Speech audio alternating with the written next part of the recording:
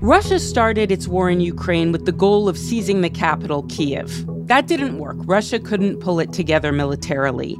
Now the war's main front is in Ukraine's south, in the cities of Zaporizhia and Kherson. Russia wants to annex these areas and is fighting a two-pronged war there.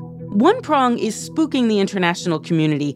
Zaporizhia has a nuclear power plant, and someone is shelling it. The United States continues to closely monitor reports regarding the situation at the Zaporizhia facility, noting considerable concern regarding the risk of a nuclear incident that would endanger the people of Ukraine, neighboring states, and the international community. Ukraine blames Russia. Russia blames Ukraine. The other prong is subtler, and it crossed our radar a few weeks ago when we learned that Russia is recruiting teachers to go work in southern Ukraine. Why would they be doing that? Coming up on Today Explained. Support for this show comes from Slack. You're a growing business, and you can't afford to slow down. If anything, you could probably use a few more hours in the day. That's why the most successful growing businesses are working together in Slack. Slack is where work happens, with all your people, data, and information in one AI-powered place. Start a call instantly in huddles and ditch cumbersome calendar invites. Or build an automation with Workflow Builder to take routine tasks off your plate. No coding required. Grow your business in Slack. Visit slack.com to get started. Hi, this is Scott Galloway, NYU professor, best-selling author, serial entrepreneur, and the host of the Prop G Markets podcast. For nearly 2 years, Prop G Markets has brought listeners unfiltered analysis on high-flying stocks, burgeoning sectors, stupid acquisitions, and master-of-the-universe CEOs. Starting May 20th, Prop G Markets is launching a new feed with 2 episodes per week. What a thrill! The good news? I know how to get you rich. The answer? It's on Prop G Markets. Don't miss out. Listen and subscribe to Prop G Markets wherever you get your podcasts.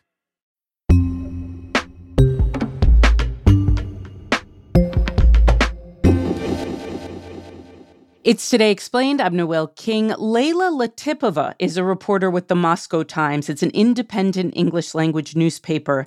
Leila, when did you first notice that Russia was recruiting teachers to go to Ukraine and teach there? So we started catching wind of that about a month ago. We did see, some reports that teachers or students at specialized institutions that train future teachers in Russia at universities, they have received messages inviting them to go and work in Russia's occupied, or how Russia calls it, in the liberated territories. It's a very kind of hush-hush affair. Most such postings, they are advertised through private channels. So usually in teachers' chat groups on WhatsApp, for example, or other close social media groups. There have been some teachers who noted that they have seen official directives from Russia's Ministry of Education that advertise such positions too. There is, of course, no way to verify that. Journalists have not seen those documents, but it is quite possible given the strategy that Russia is using in the conflict.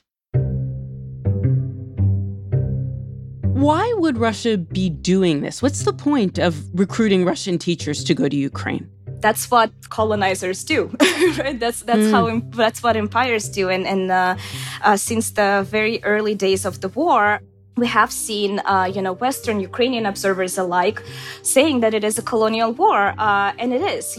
So for Russia, of course, it's a way to push their narrative, push that propaganda, and establish themselves in the occupied territories. What was Russia using to induce people to want to go to Ukraine and teach? Huge salaries by Russian standards.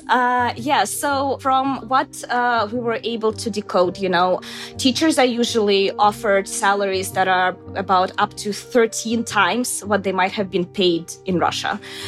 Russia's statistics agency, for example, they put an average teacher's salary at around $700 a month. But for example, in Dagestan, that's the republic in North Caucasus, it has some of the lowest lowest salaries, and teachers there get paid usually $300 a month. So in Ukraine, for those people who go to the occupied territories, the occupation authorities or the Russian government that represents them in this case, they promise a monthly salary of about $4,000. So you can imagine that's completely unimaginable reaches for those teachers. And important note of that is, in fact, from what we know, Dagestan, that I've mentioned, actually provided the highest number of recruited teachers at about 57 to 60 people.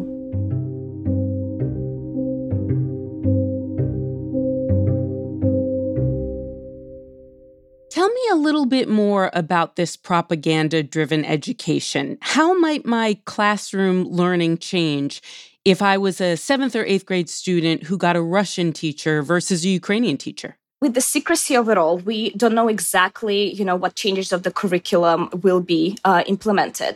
We do know, and what Russian Ministry of Education said before that, they are planning to implement, quote, high-quality Russian standards, So what that might mean is, we have an example of Donbass, the Donetsk People's Republic and the Luhansk People's Republic, the two separatist regions where the war initially broke out in 2014. Pro-Russian protesters took over Donetsk's regional parliament building, declared Donetsk independent, and called a referendum for May the 11th. So a Ukrainian expert on education policy and memory who I was speaking to, they really believe that it probably will be kind of the same agenda that Russia will be following as they did since 2014 in the so-called Donbass region. In Donbass, they kind of completely removed all mentions of Ukraine and started focusing on local history, kind of, removing this whole idea that they were once part of Ukraine. It started, very heavily reliant on these narratives of belonging to the so-called Russian world. There is this concept, Ruski Mir, that's what Russia calls it, that, there is this big Russian Slavic brotherhood that Russia is protecting. You went to school in Russia. What were your history classes like? I went to school in the early 2000s, so for lack of a better word, there was still some freedom in my education. And I know gradually, especially in the past 10 years, Russia started overemphasizing the role of key emperors and empresses like Catherine the Great and Peter the Great. And in Russia, President Putin is doing some chest pumping over his invasion of Ukraine. On Thursday, he compared himself to Peter the Great, a Russian emperor who defeated Sweden in the 18th century. Just pushing that, strong empire narrative. And then, of course, in Russian curriculum, even when I was at school, there has always been a disproportionate emphasis on Russia's role in World War II, or Russia calls it the Great Patriotic War.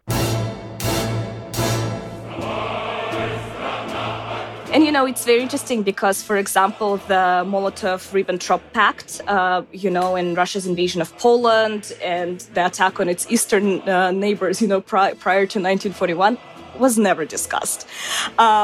So it's a very skewed narrative. But I think the most fascinating, part of Russian schooling that I went through is military education classes. You learn how to load and unload AK-47, how to put on a gas mask, and that's part of your education. And, you have these competitive games in basic military training that all students participate in. A summer holiday, playing war. These Kalashnikov machine guns may not be loaded with real bullets, but at Razvedbat camp, the boys are learning how to handle them. The kids here are aged between 10 and 16. In fact, since the invasion began, Russian senators kind of started talking that this should be introduced in every single school in the country. For now, it's kind of selective region by region, but Russia is really pushing for it to be a uniform thing. We've spoken to so many Ukrainians since the war started who say, we are very proud, we are not giving up, we are not going to allow ourselves to be brainwashed. What makes Russia think this is going to work? the Ukrainian experts I spoke with reminded me that, Russia used that in Ukraine in 39 and 40. And then after the World War II, after the Nazi occupation ended in Western Ukraine, Russia will then, Soviet Union and Russia as its imperial core sent Russian teachers to Western Ukrainian areas for exactly the same purpose as it's doing today. As, an analyst, I do think that Russia is a bit miscalculating with this strategy. It's very difficult to understand why, it's choosing to rely so heavily on propaganda and at the same time forsaking, for example, providing basic services to people, which would seem like an easier, way to appease the population. That's what we know from other conflicts. And unfortunately, a lot of militant groups, that's how they successfully, appease populations, is by first providing basic services. But Russia is really heavily relying on propaganda. Russia is an empire. Within Russia's borders, there are multiple ethnic republics. And Russia did successfully, rewrite histories of those places and has been teaching children in those places kind of a very Russia-loving version of what happened to their nations. So Russia does have experience with it, but it took years to do that. I honestly do not see how Ukrainian adults, Ukrainian kids, who lived in an independent, thriving democratic state for years, right now are gonna, turn to people who destroyed their homes and, just swallow that propaganda and believe it. I just do not see that happening. Is it only teachers, Leila, or is Russia trying to import Russians to do other types of jobs in Ukraine? I have seen particularly bricklayers, roof mechanics, painters, and welders.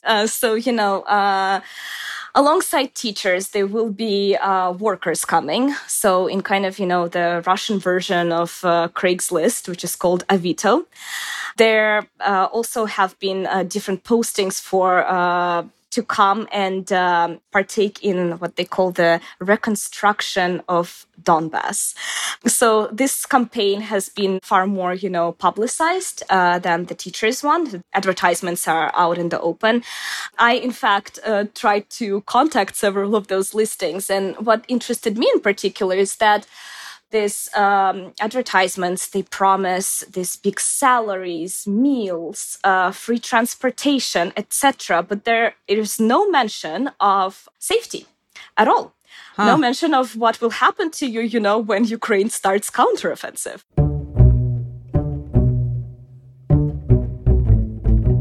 When I would speak to advertisers, they would, hang up on me, stop talking to me the second I've mentioned, what about safety? It's same thing with teachers. And we have seen the Teachers Alliance, that's a Russian watchdog, which is linked to now jailed Kremlin critic Alexei Navalny. They have kind of warned Russian teachers who listen to them that you understand that you might come back, quote, in a body bag, once Ukraine starts overtaking their territory. There is also a campaign to recruit volunteers. And right now, Russia's state channels, they cite that at least 700 people have partaken in volunteer missions in occupied territories. So there are multiple volunteer groups. They're all linked in one way or another to the state and usually the ruling United Russia Party. So from what we've heard, of volunteers, they go there, some work with kids. There have been some medic volunteers going to occupied areas. Some, usually young students who go, they say that they hand out humanitarian aid, and some say that they help, with certain policing activities, as they call them. So usually, it's literal screenings of Ukrainian population. And, even on a higher level, Russia has appointed a lot of Russian officials to top positions in occupied territories. They also bring their own. So it's a whole effort at Russification. Coming up after the break, sending teachers and bricklayers is just Russia's first move to Russify occupied Ukraine.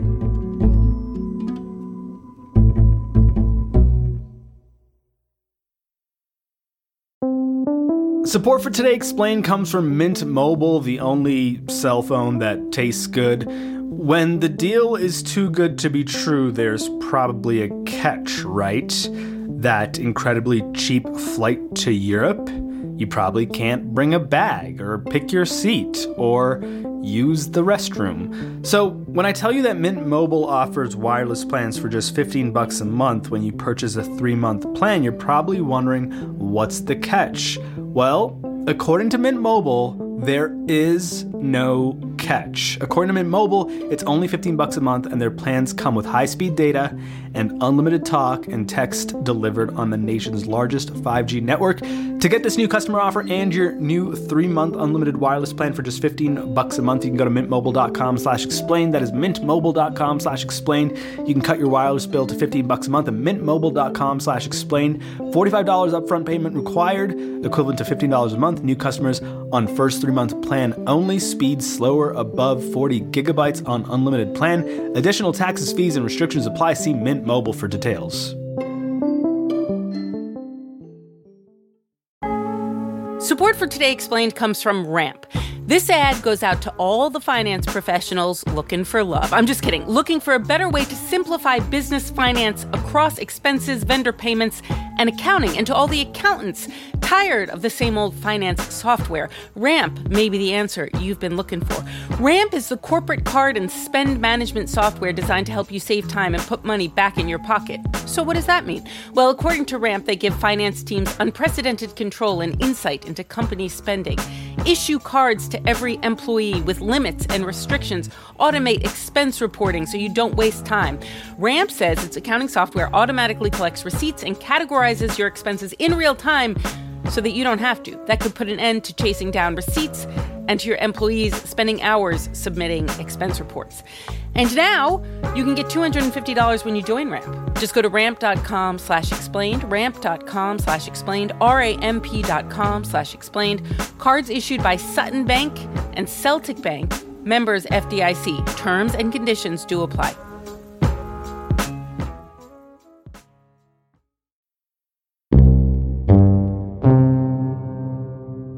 Today Explained, we're back with Piotr Sauer. He's Russia affairs correspondent for The Guardian. Piotr, beyond importing bricklayers and teachers and politicians into occupied Ukraine, how is the Kremlin trying to Russify these areas?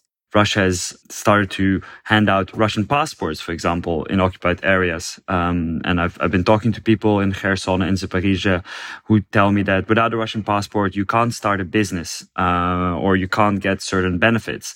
So they're really putting pressure on locals, giving them no choice really but to take a Russian passport. We've seen billboards all around those areas, massive billboards which say, we are Russia, this will always be Russia, we'll never leave you. So a real sort of intense propaganda machine is going on. The currency has been changed, the ruble has been introduced, Russian products are now sold in stores, all Ukrainian products are gone. So I think if you're living there, they're really trying to make it feel like you're living in Russia and not in your motherland in Ukraine. And notably, none of these things that you just told us about involve killing people. Many people have died during this invasion, but these are non-lethal tactics. What is Russia trying to do by using tactics that don't kill people, but instead try to force them to be Russian? Well, Russia's really laying the grounds for an annexation, for a referendum, for a vote that is expected to happen sometime in September, probably. They need some sort of voter turnout, so they're really trying to create conditions for a referendum. And what do you imagine the question of that referendum will be? When it's put to voters, they'll be asked what? Probably something, a very sort of simple, do you want to be part of Russia or not? Wow. But I think we have to be hugely skeptical of this referendum and how it will go.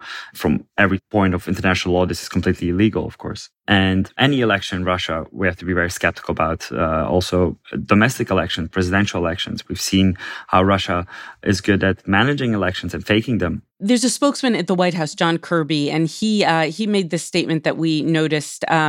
He said Russia's following an annexation playbook, suggesting that Russia has done this before. Where recently? Well, 8 years ago, Russia did this, of course, in Crimea. Some of the things we see are very similar.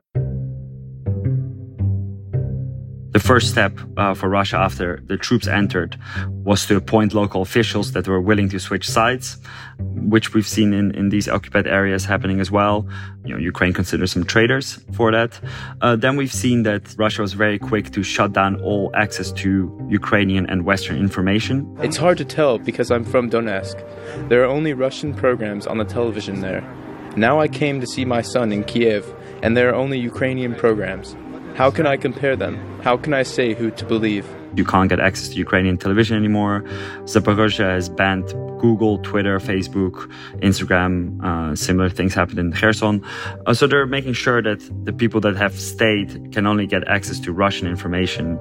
In Mariupol, the city that was destroyed, we've even seen these bizarre images of big vans with TV screens driving around the destroyed city. What they're doing is cutting off Ukrainians from Ukrainian news, Western news, and European websites while bombarding them with Russian state media. So, I think for Russia it's very important to cut off the Ukrainians out of any independent information. And then what we've seen also is the handout of passports, similar to Crimea. So if I want to come back here, I'm going to need a Russian visa? Yes, you should do it. Crimea is not Ukraine.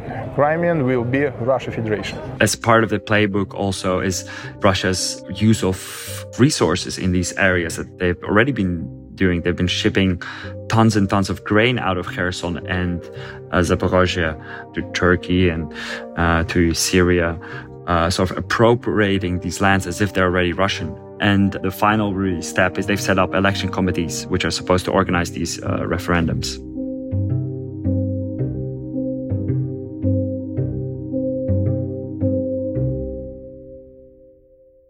Why would Russia want to rush and hold a referendum? Why not spend more time trying to bring people around? Well, so Ukraine has been actually quite open about the fact that they really want to win back the South. Ukraine's strongest statements have indicated that it wants to take back everything that Russia has occupied. І ми не маємо іншого вибору, ніж йти далі, звільняти всю нашу територію. We need to remember that Kherson, Zaporizhzhia, two strategic areas for Ukraine. They have access to the Black Sea. They're also the breadbasket of Ukraine, and people say the breadbasket of the world. Huge agricultural area. So without them, Ukraine will have a very hard time to be an economically striving independent country. So for Ukraine, it was always a priority to win back these areas. And with all the Western weapons they've been receiving, most notably the HIMARS, Ukrainian officials are, becoming more confident, and they've been more vocal about launching an operation into southern Ukraine, into occupied Ukraine. And we're seeing the first steps of this. For example, the attack on the Crimean airbase. This morning, a brazen attack on a Russian airbase in Crimea. These verified videos circulating online shows two massive explosions. And beachgoers running for cover as a cloud of smoke pours into the sky in the distance. So you have these territories. They are occupied. They haven't yet had the referendum. Tell me what the resistance to that looks like. It's tough to get real accurate information out of Kherson and Zaporizhzhia. It's important to say that because people are scared to talk to journalists. Journalists themselves, Western journalists, can't travel there. So we're hearing bits and pieces, and I've been talking to people from there.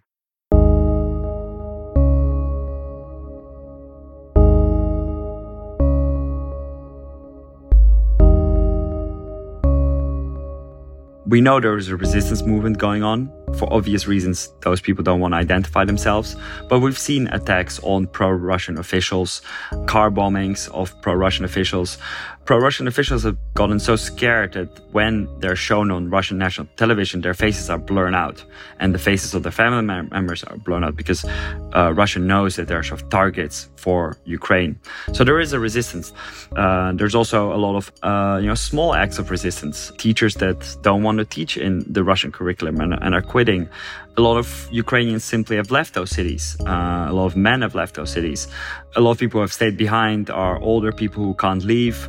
So that's one of the reasons why the economy is not really going anywhere, because there's just a huge brain drain.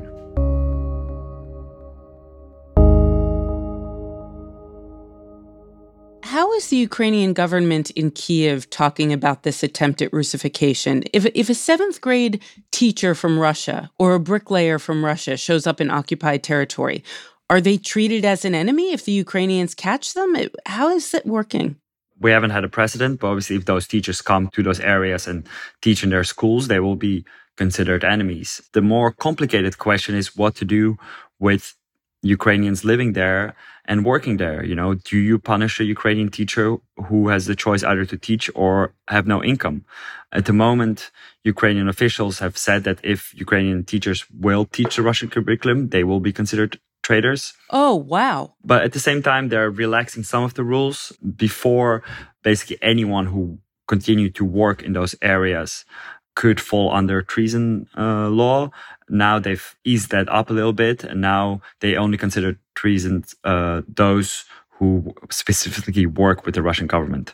So they're relaxing the laws a bit because they realize that people also have to survive and eat something and have some income. And if Ukraine doesn't manage to win back those lands, if Russia does successfully annex them, what are the implications of that? What is the significance of that? Well, I think Russia will further become a pariah state. There will really be a no return back from sanctions. That will mean that Russia annexed the biggest territory of land since the Second World War through force.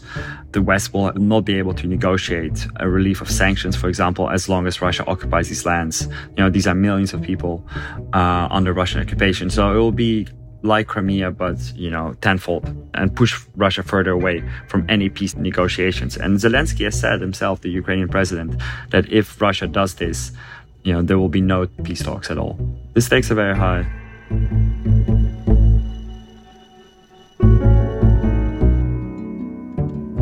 Today's show was produced by Halima Shah and edited by Matthew Collette. It was fact-checked by Tori Dominguez and Laura Bullard, and it was engineered by Paul Mounsey. I'm Noel King. It's Today Explained.